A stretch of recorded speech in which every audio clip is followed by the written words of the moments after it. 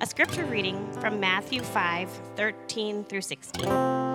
You are the salt of the earth, but if salt has lost its taste, how shall its saltiness be restored? It is no longer good for anything except to be thrown out and trampled under people's feet. You are the light of the world. A city set on a hill cannot be hidden. Nor do people light a lamp and put it under a basket, but on a stand, and it gives light to all of the house. In the same way, let your light shine before others, so that they may see your good works and give glory to your Father who is in heaven.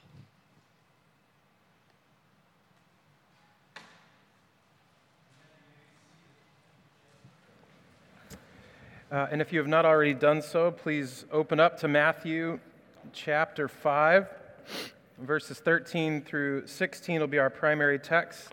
Matthew is the first book of the New Testament, so if you get to Luke, Mark, or John, go back to the left. For 2 Corinthians, back to the left. And if you're still in some prophets' names that are challenging for us to pronounce, keep going to the right. Matthew chapter 5, verse 13 through 16. My name is Jason. I serve as one of the elders here at Church in the Square, and we're continuing to look at something that's popularly known as the Sermon on the Mount. The Sermon on the Mount is just that, a sermon. In the middle of the beginning of Matthew's gospel account, Matthew is one of the four gospel writers or biographers of Jesus.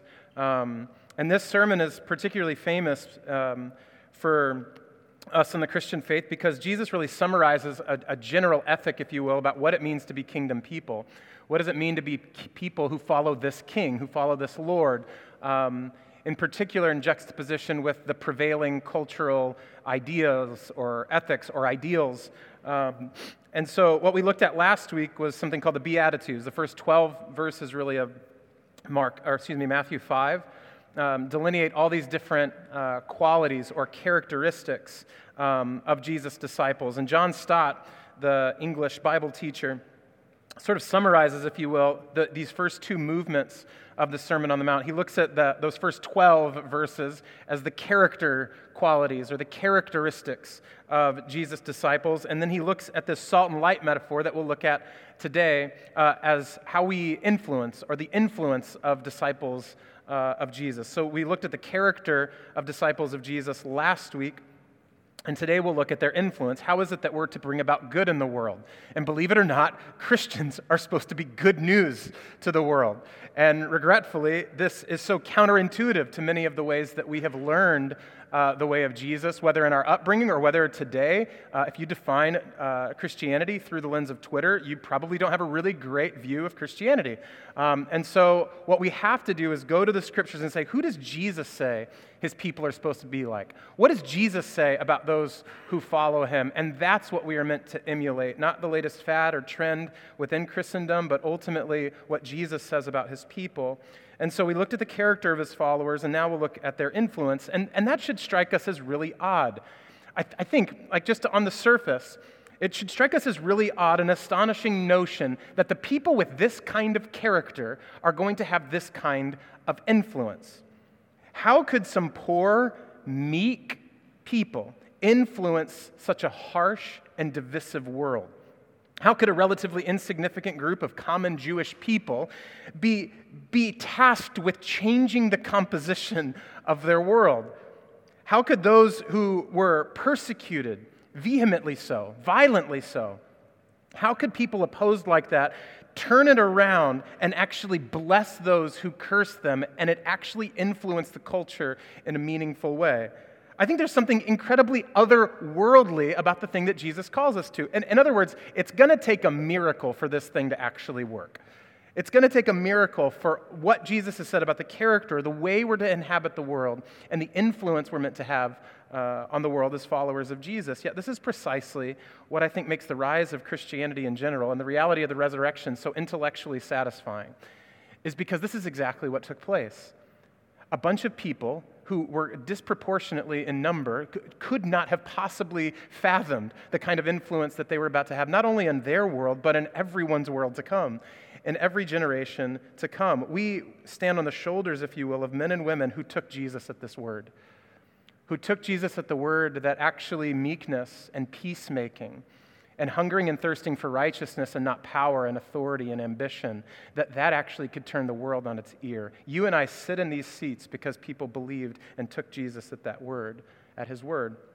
See, a group of obscure disciples did in fact change the course of history because they didn't do what is so easy for us to do, which is to return power for power, or evil for evil, or ambition for ambition, or voting block for voting block, or mean-spirited word for mean-spirited word, or punk for punk, or clapback for clapback. Put it however you want. The way of Jesus is so counterintuitive.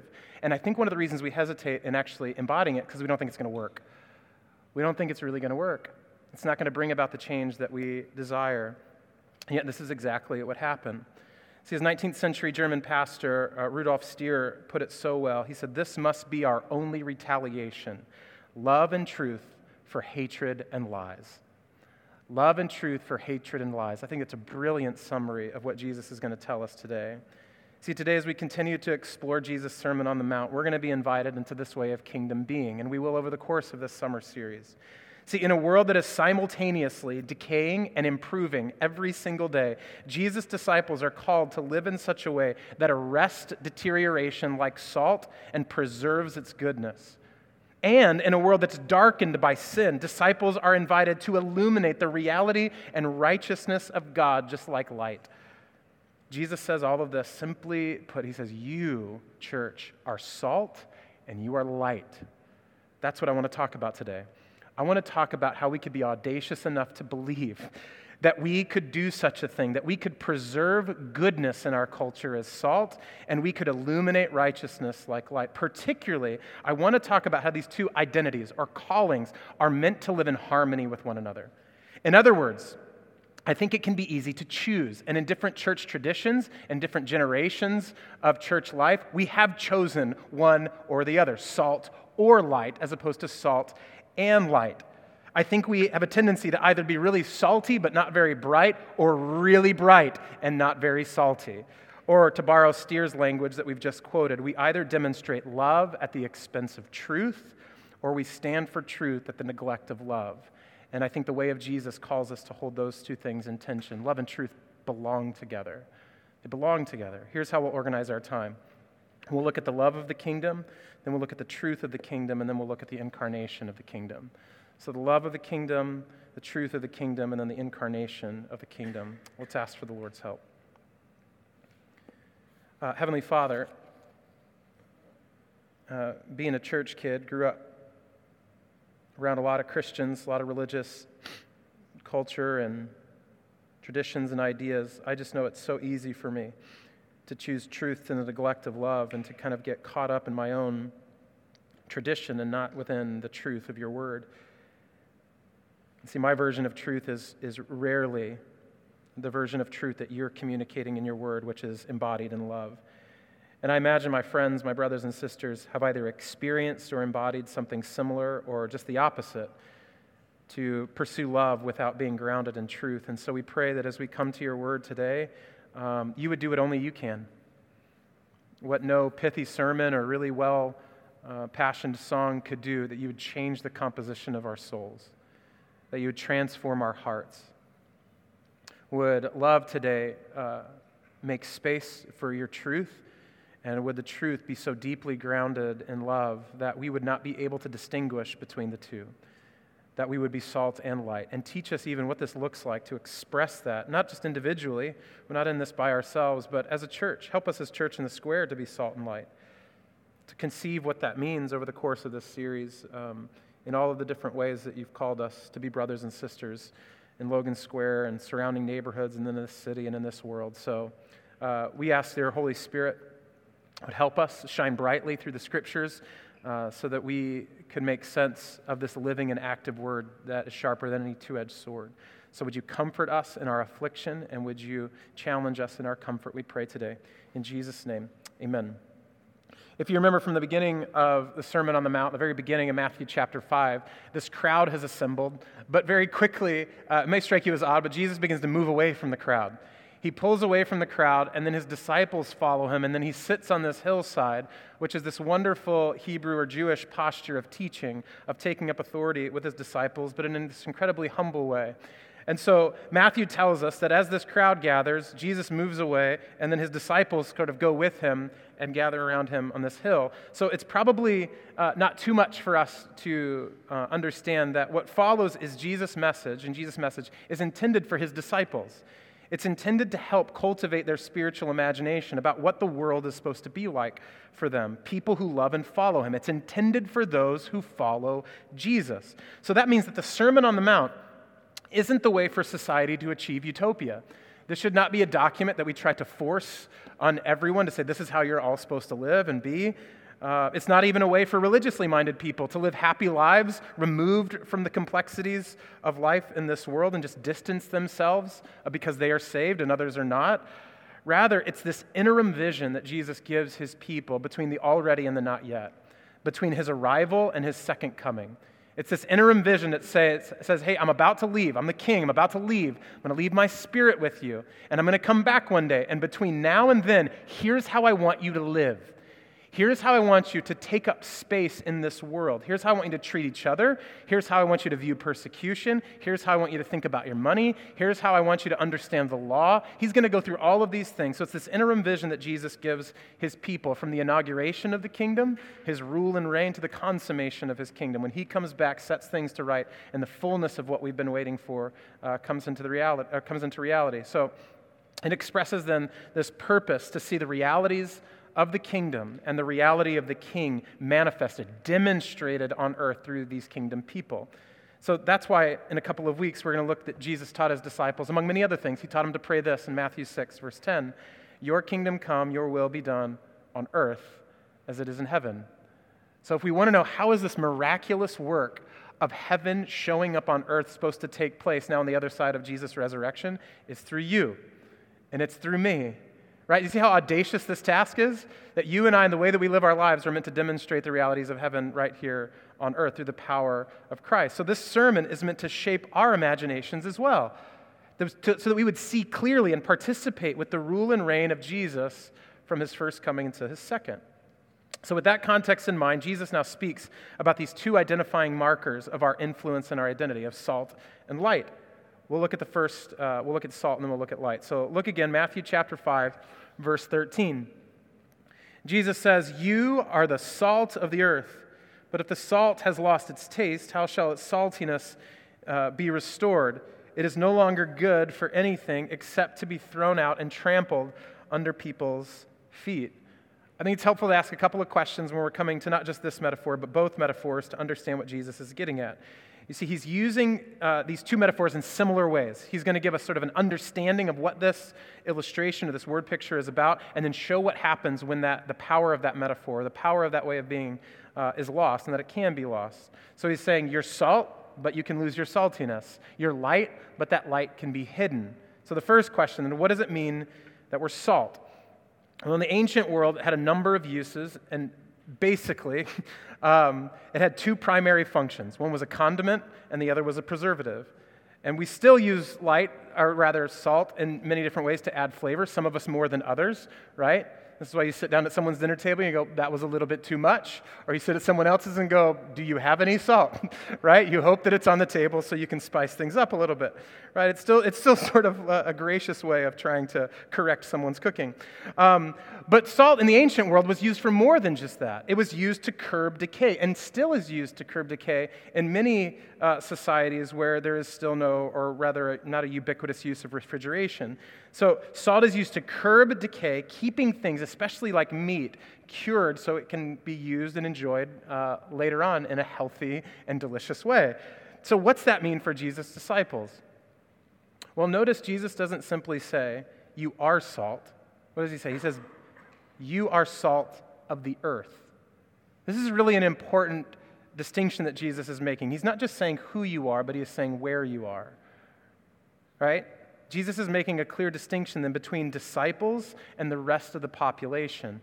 This is something that is really fundamental to the way that Jesus communicates his entire kingdom ethic. John Stott points out that the basic truth which lies behind these metaphors and is common to them both is that the church and the world are distinct communities.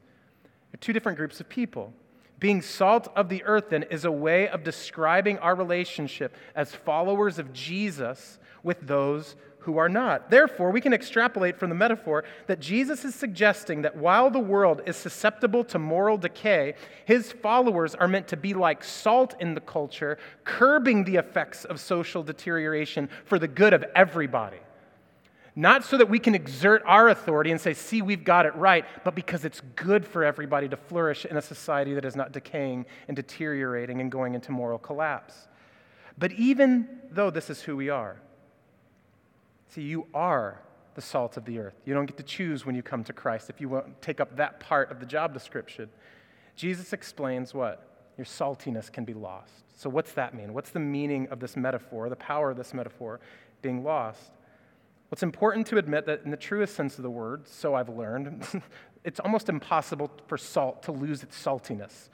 Chemists apparently have argued over this text, which, that sounds awesome to be in a chemistry conversation over the Sermon on the Mount. But chemists have argued and understand that sodium chloride is incredibly stable. It's an incredibly stable chemical composition. In other words, salt can't really lose its saltiness. So what is Jesus actually getting at?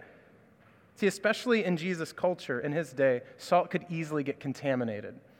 Before things like refineries were around, making sure that no foreign objects or foreign sediment got into the salt, it could easily make its way to a household kitchen and have all kinds of other things in it that were not salt. It didn't taste like salt. It didn't behave like salt. In other words, salt had lost its saltiness because of other things getting into it. Not necessarily because the salt changed. The salt was still salt. There was just less of it and more other things in there. Are you with me? And so what's that mean for followers of Jesus? You can probably track with this a little bit. See, theologians talk about Christians enjoying something called the perseverance of the saints. It essentially means that you are a follower of Jesus. When you come to Christ, you are sealed, you are collected, you are in his family forever. Jesus even says this in John 10, I give them eternal life, and they will never perish, and no one will snatch them out of my hand. You are salt forever. You are saved forever. You are secure in Christ forever. Once God has rendered your salvation by grace through faith, church, isn't it good news to know you are his eternally? It doesn't matter what kind of week you had. It doesn't matter how you feel about it. Isn't it really good news to know no matter if you're feeling some kind of way, like the Lord's like, I get it, life's hard. You're still my son. You're still my daughter. And yet, in Christ, you are this incredibly stable spiritual composition of word and spirit and grace. You are held together.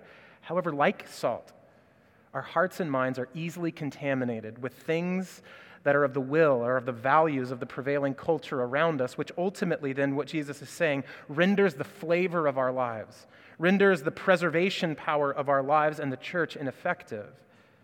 The Apostle Paul puts a fine point on Jesus' metaphor when he wrote to the church in Ephesus. He wanted them all to be built up in Christ. He wanted to make sure that they were preserving the power that they had within that Ephesians culture in order to arrest decay and to preserve the good. And so he says this, so that you may no longer be children tossed to and fro by the waves and carried about by every wind of doctrine, by human cunning, by craftiness and deceitful schemes. What is he saying? Be careful that you don't adopt some prevailing cultural ideal as your own. Be careful that you don't shift with the winds. Be careful that you don't go, that sounds right. That sounds good. That feels right. That feels good. And begin to adopt that and graft that into your own self-concept without first running it through the lens of your identity in Christ, through his word. See, like salt, we are durable, but we can be influenced by various influences and schemes of the very world we are meant to influence. In other words, kind of ironically, the influencers can easily be influenced. And Jesus is saying, be very careful about that. See, because we are so susceptible to influence, we ought to think deeply about our relationship with the world. This is something I think all of us need to take a pause and go, what does that even mean to think about my relationship with the world? To think about how it is that I take up space as a follower of Christ in every avenue of life, whether it's work or a family life, whether it's as a child to your parents or as a parent to your children, whether it's as a college student or a fifth grader or a sixth grader, whoever you might, what does it mean to be a Christian in this world, someone who's following Jesus in this context? There's a classic book called Christ and Culture by Richard Niebuhr. He lays out these 5 different ways that the church is to sort of view the way that they engage the world. And 5 different ways that we embody, in other words, being salt in this world. And I found Dr. Tim Keller's reflections on Niebuhr's work and his book, Centered Church, really helpful. So what follows is really sort of a mash together of these 2 visions of what it means to take up space in this world. And so I just want to kind of delineate those and then take an example and run through it to see how it might help us think about our relationship with the culture, with the world, with the space that we live in. So the first of 5, Niebuhr and Keller talk about Christ against culture. In other words, one of the ways that we can engage with the world and go, it's us and them, and the way that we preserve or the way that we arrest decay is by withdrawing from evil so we're not contaminated. The other way that we can do this is Christ of culture, what Niebuhr calls, and Keller used the language of accommodation. He says we accommodate the world and highlight the ways that and places that God's goodness is present. So in other words, we just acknowledge that certain things are good and we highlight those, but we don't try to do more than that. We go, that's good, that's really nice, and I agree with that. Another way is Christ above culture. We merge what is good with the world toward what is ultimately bringing God glory. So we look at something in the world and say, that's really good, but ultimately it's pointing here to God's glory. Fourthly, Christ and culture in paradox. We accept culture as completely different realm, and this is where our idea of the secular and sacred divide live, and many of us grew up in that context. The world is bad out there, and the world is good in here, and we're just sort of these co-parallel universes running next to each other. And lastly, they talk about Christ transforming culture. Some of us grew up in this context. We convert aspects of culture to reflect particularities of the gospel. I want to suggest to you that much of our cultural wars right now happening within the political and religious realm are adopting this 5th way, that we have to make sure every way of thinking is ultimately coming almost under a theocracy of believing and seeing the world as God has laid out in the scriptures. And so we convert every aspect of culture to reflect the kingdom. So you can see, these are all very different ways of viewing the world. And probably one of those you go, that's got to be the right one, and that one's bad, and sort of like, well, just for clarity, no model is perfect, and maybe you hate models and you just tuned all of that out because you're like, models are not helpful, we are people, we are not models, But nevertheless, we could take a lot of time to unpack each of these, but I think, long story short, when it comes to being salt, it really is about navigating all 5 of these. It's learning that in certain situations, we ought to be against something. Something is not of the Lord. It is not of his character. There are other things that we go, that's really good. Even though you don't claim the name and fame of Jesus, what you're doing there is really healthy and helpful.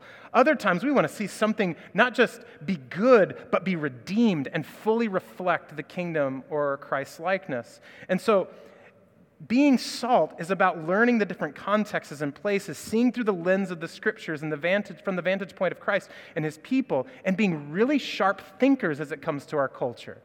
That's what's really hard. This is why we want to choose one of those. That's easy, because I'm always against culture, or I'm always for culture, or I'm always transforming culture, I'm always above culture. But ultimately, I think we have to learn to navigate this in a much more nuanced way. See, ultimately being salt is about loving our neighbors as ourselves. And that means that as neighbors, sometimes what my neighbor needs is a hug. Sometimes they need somebody to cry with them. Sometimes they need someone to help them do some work in their life or in their home or walk alongside of them with their children. Sometimes they need to know, hey, that's probably not a great way of behaving. That's hurting other people around us, and they need to be corrected. See, our neighbors need different expressions of love, and so we should be very careful to say one model is better over the rest. Let's take this idea of love and let's run it through all 5 and see what we come up with. And hopefully it'll give a clarity about why it's so important for us to think in nuanced ways about what it means to love our neighbors as ourselves and what it means to be salt. See, sometimes love is withdrawing. Sometimes it's pulling away from something or a situation, like removing ourselves from a lunch table where we can see that it is just descending into mean-spirited gossip. That maybe we've tried to correct, but we couldn't, and we just have to remove ourselves from it so that we will not be culpable or perhaps even be drawn in to speaking ill of one of our friends or our neighbors. Sometimes love is accommodating the weakness or the limits or the limited understanding of someone. I think this happens often in seeking wisdom from a parent who may not be a Christian, who may not see the world exactly as you do, but they're a really good parent. And so going to them and engaging them, accommodating that they don't have it all together, because neither do you and neither do I, it's a way of engaging and being salt. Sometimes love merges what is good in the world and points it to the glory of God. I think this often happens in the context of education or of protecting children in Chicago. That's loving. It's really loving to not condemn an entire educational system or pathway, but to engage it and be about the good that's happening in that space. Sometimes love accepts the prevalence of the secular and sacred divide. Like, it's really good that there's a separation of church and state in our country. Our country is by no means perfect, far from it, but this is a really healthy thing that actually protects church and gives religious liberty, not just to Christians, but to every religious expression. That's a really good and healthy, loving thing. Sometimes love converts what is headed for destruction to bring to life. Like many of us hesitate at, we love all the others. This one's really hard to just tell somebody about Jesus, to say, hey, I think maybe you need to hear the name that is above every name, that at the name of Jesus, every tongue will confess and every knee will bow. Sometimes we need to tell people the story of Jesus, his life, his death, his burial, his resurrection, not as some way of correcting and beating them over the head with it, but saying, can I tell you how the Lord has helped me, how he has transformed me, how he is working in me, what he has done for me? See, we've all got this story to tell of Jesus' victory in our lives, and that's really salty. That's really salty in a world that's moving from one fad to the next to try to seek and find salvation. See, as the salt of the earth, our love should take on many forms, but the love that we have should always reflect Christ, not the culture. The way we engage all of these different expressions of love should always reflect Christ and not the prevailing culture. See, in each of these expressions, our saltiness is not compromised. But I think once we limit ourselves to one of these expressions or one of these models or another one, that's when we run into a problem. That's when our salt loses its saltiness. And we say, this is always the way I treat people who are a part of my community or a part of my neighborhood or a part of my world. See, when our love has nothing to do with Christ, but it only has to do with our comfort, our tradition, our preference, or our mere feelings, it's no longer good for anything. And what does Jesus say? It might as well just be trampled under people's feet. So what is he really saying? He says, because our love must always be complemented with the truth.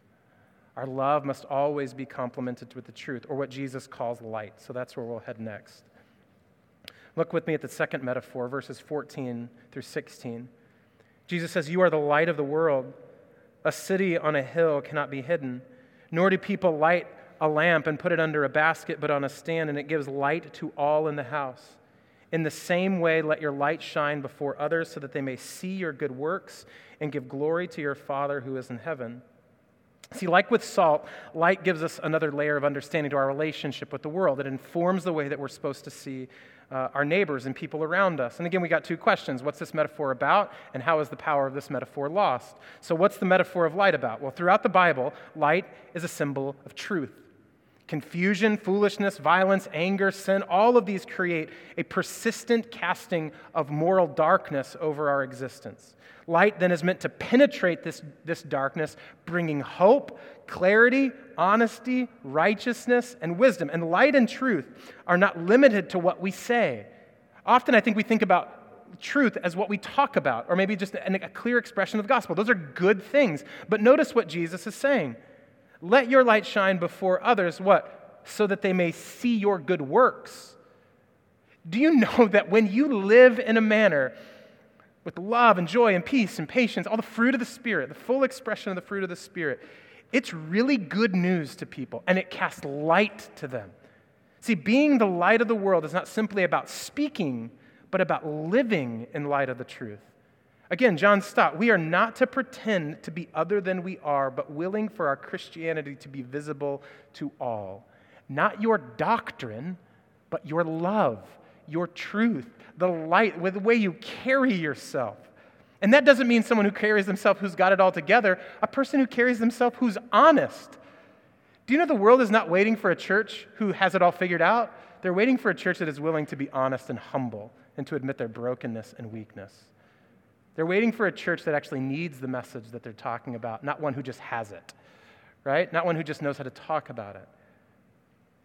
What we say and do flows then from who we are. We're followers of Jesus. And as followers of Jesus, we are meant to be a people who reveal the beauty and the holiness of Jesus. As his followers, then we're meant to be a people who point to him in the way we care for, minister, neighbor, parent, advocate, worship, do our work, go to school, play, eat, and live in this city. All of those things are supposed to smack up something otherworldly. Like, what is? I don't know what it is. But even the way they fight over the bill seems like really loving and different, right? Even the way they show up. I don't know what it is, but they're always like honest and saying, like, not just like, I'm awesome, but like, actually, I feel kind of sad today. And they're cool with that. I don't know. You know what I'm saying? Like, can you even imagine? Can you even imagine a church that needed the gospel as much as they talked about it? A church that needed the strength of Jesus to be perfected in their weakness, not just in the weakness of others. I think this is what Jesus is getting at. See, you and I are meant to be a moral counterpoint to the prevailing darkness around us.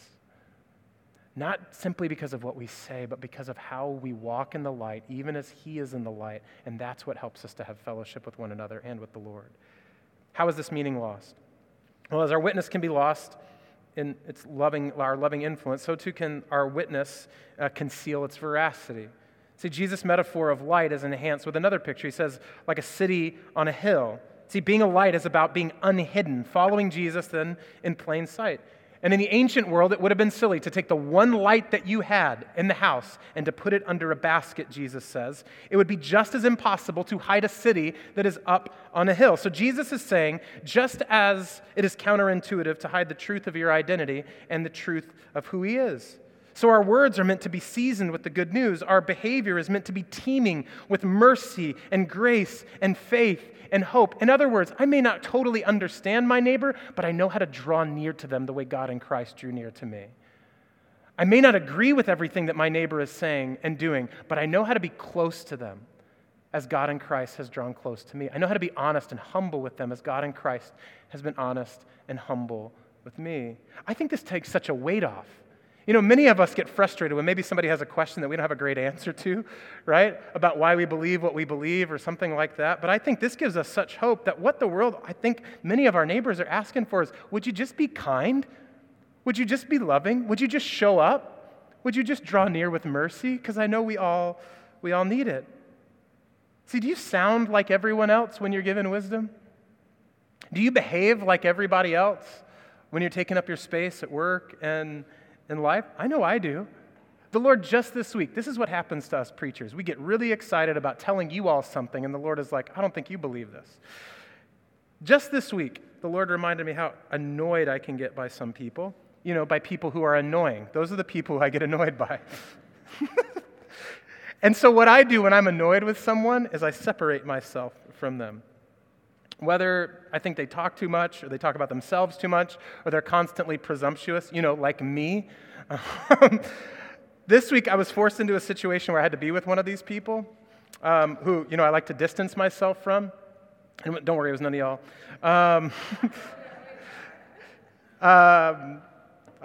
No, it definitely wasn't. But it's one of these people who I think I have found it very easy to create distance with, and all of a sudden I didn't have that opportunity anymore. And the Lord completely got my attention. He said, essentially, Jason, are you treating an annoying person any differently than somebody else treats them? Who do you think you are? Moving away from someone who obviously needs love, who obviously wants someone to listen, who obviously needs a friend. These are the people you move away from? God is really good at those rhetorical questions where I know I'm not supposed to answer it, I'm just supposed to listen. In other words, what was he telling me? That I was hiding my light under a basket, the basket of social comfort, the basket of moral superiority, of believing I was better than them and should take up the company with a much more healthy person, right? I was hiding my light.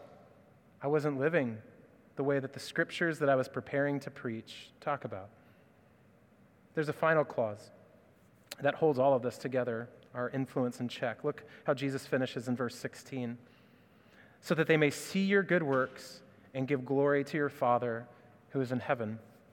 Perhaps the most startling way that we can live, I think, in distinction with the rest of the world and the culture as light is to not be seeking our own glory, particularly in the West. This makes no sense. This kind of way of living, if you will. It's certainly a challenge. See, our good works, the truth of what we say and do, are going to be seen. Notice that. We're supposed to live in such a way where we are seen, and yet the complexity of living in Christ is making sure that the goodness that is visible to others doesn't go to our heads, but goes to give glory to the Heavenly Father. This is heart work. See, people are not wrong for encouraging us and thanking us or complimenting us or giving us, a kind-spirited gesture. It's the work of the heart to receive the gift of an encouragement or of, that was a really great thing that you did, and immediately say, undeserved, to God be the glory. Immediately, God does not undeserved to me, but to God be the glory. I've heard it said that encouragement should be enjoyed like perfume or cologne. That smelling it is nice and pleasant, but drinking it's lethal. It can kill you. So what we're to do, especially if you wear a lot of cologne, is to enjoy the encouragement of someone else. Say, thank you, that was incredibly meaningful. But I only know that I have that gift, I have that ability, I have that opportunity, I had that foresight, that insight, that wisdom because God gave it to me. That all of our good works might bring glory to God. In other words, our good works are incomplete until the praise for that work has pointed out the goodness of God, not simply our own goodness, that it's revealed His truth and not just revealed our goodness. This, of course, requires love. What's that mean? I think the only way we do that we give God the glory, is if we love Him more than we love ourselves. It becomes instinctive. The more I love God more than myself, it makes less and less sense to steal His glory. It makes less and less sense to take credit for something that I know that He has bestowed upon me, that He has given me as a gift, that He's given me as an opportunity, that He's given me in relationship. The more aware I am of my affection for my Father and my Father's affection for me, the less sense it makes to steal His glory and the more joy I have in bringing Him glory. See, this is precisely why love and truth belong together. Remember, Jesus is speaking to His disciples who are supposed to embody this character. The poor in spirit, the meek, the mourning, the hungry, and the persecuted. In other words, the exact opposite kind of person who we think has power in our culture to arrest decay and to be a light that penetrates social darkness. It's the exact opposite people. We think celebrities. We think politicians. We think those who have money. These are the people who move and shake culture. But Jesus is saying it's people like us, the poor and the meek, and the needy. Jesus is saying that He has chosen to make spiritual change happen through people like you and me. After all, this is the way that Jesus Himself brought transformation, isn't it? He didn't match power for power. He didn't return evil for evil. He didn't return insult for insult, injury for injury, powering up over powering up. What did He do? He brought truth and love together, so humbly so that He died in the place of the same culture that persecuted Him. See, the Apostle John summarizes the incarnation, the Word of God becoming flesh. Over 2,000 years ago, the eternal Son of God became a human being. And John writes about His arrival this way when he said, "And the Word became flesh and dwelt among us, and we have seen His glory. Glory as the only Son of the Father, full of grace and truth." I hope you caught that. That Jesus is not just full of truth, He is not just full of love, He is full of grace and truth. We might say love and truth. And what was the point and the power of this love and truth and harmony? John says it manifested the glory of God. You see, Jesus doesn't simply call us to be salt and light. Jesus Himself embodies this quality and this characteristic of the kingdom. He embraced this first. See, Jesus is salt. Jesus is light. Don't you love that we follow a master, a Lord, a teacher, who has so much integrity, He has never once asked you to do something He has not already accomplished. He's never called you to be salt and light before He said, I've already done that. I know what it's like. I know it's hard to stay salty. I know it's hard to stay bright. And that's why I'm sending you my helper who will inhabit you, who will help you, who will empower you. See, Jesus is salt. He Himself is the incorruptible Son of God who embodies love. Throughout His earthly ministry, Jesus never lost His saltiness. He graciously arrested decay, dignified the good of his neighbors. He constantly saw the image of God that was imprinted upon other people where others wanted to tarnish and discredit it. Jesus is light. He himself is the timeless truth that has shined in the darkness, and the darkness has not overcome it. Yet his posture of shining does not destroy, it actually heals. It's not concealed for fear or discomfort. It's put like a city on a hill so we can all enjoy. See, as salt and light, what does Jesus do? He brings kingdom renewal in the most astonishing way through self-giving, through weakness, through what first is perceived to be loss, to be death. In a world that seeks self, Jesus gave himself to bring healing. In a world that loved the darkness, Jesus conquered the darkness by stepping into it. He is love and truth. Here's how Pastor Tim Keller brings this together in his book, The Meaning of Marriage. He says, love without truth is sentimentality. It supports and affirms us, but keeps us in denial about our flaws. Truth without love is harshness. It gives us information, but it is in such a way that we cannot really hear it. What's he saying for us today? What's the Lord teaching us? You can't be good salt without also being light. You can't be light without being salt. Love and truth belong together. This is how we think deeply about our culture. Wherever we look, these two will be brought apart. And what the Church of God says, what? Bring those back together. You can't just love people. We also have to tell them the truth. You can't just tell them the truth. You also have to love them. And we refuse to accept where one is chosen over the other because someone will be left out, because someone will be harmed, because the light will not penetrate the darkness, because the salt will not arrest decay without love and truth being brought together. So you remember how Jesus walked away from the crowd? What I love is by the end of the sermon, do you know what the crowd does? They start showing up again. They're there again. Jesus walks away from him, the disciples gather around him, he starts teaching them, and they're like, oh, that sounds interesting, that's intriguing, that's different, love and truth together, that's what the law meant. Even though Jesus was talking to his disciples, other people were starting to pick up on it. I love this. They couldn't stay away. This seemingly innocuous cultural and contextual clue demonstrates the very heart of what we have been learning today. Salt and light start bringing the kingdom of heaven right here and right now on earth. So may we be a people of love and truth. Let's pray.